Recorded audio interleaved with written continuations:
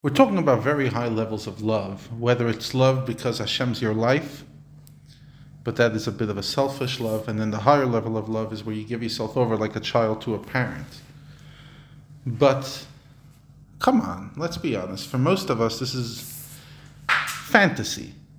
So Rav Shneur Zalman says, even if it seems like one's deluding themselves in the attempt to arouse these loves for Hashem, don't be concerned or distracted from the efforts.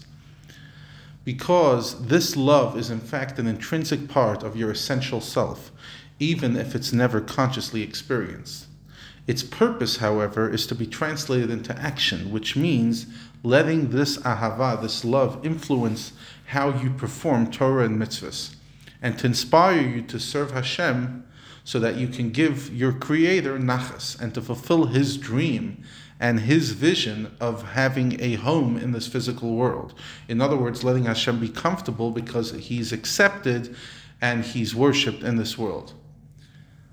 Now, you can bring even the love described above in the verse, "My soul, I desire you," which is the incredibly high level of love, out of its hidden state and into your conscious heart by contemplating and verbalizing the truth that Hashem is your soul and life source.